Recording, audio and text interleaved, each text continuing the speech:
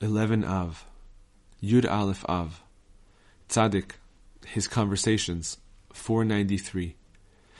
The Rebbe once spoke about how people have all kinds of questions about the Tzaddikim, especially about himself, for people had many questions about him. Speaking in a light vein, he said, "Surely it is the very questions people ask about us that give us our livelihood and wealth. The Tzaddikim occupy themselves with Torah for its own sake. Their wealth and livelihood come only through questions. Our rabbis raised a question about the verse, length of days in her right hand, and in her left, wealth and honor, Proverbs 3:16.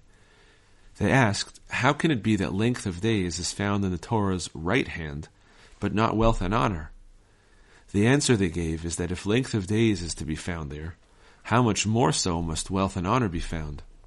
We see from this that through the very asking of the question itself, wealth and honor are drawn to the tzaddikim. The tzaddikim go to the right hand in the sense that they pursue the Torah for its own sake.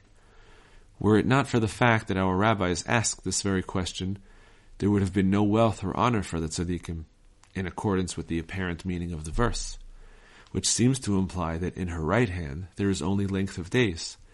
Yet, through the very question they asked, how can it be that length of days is found there, but not wealth and honor?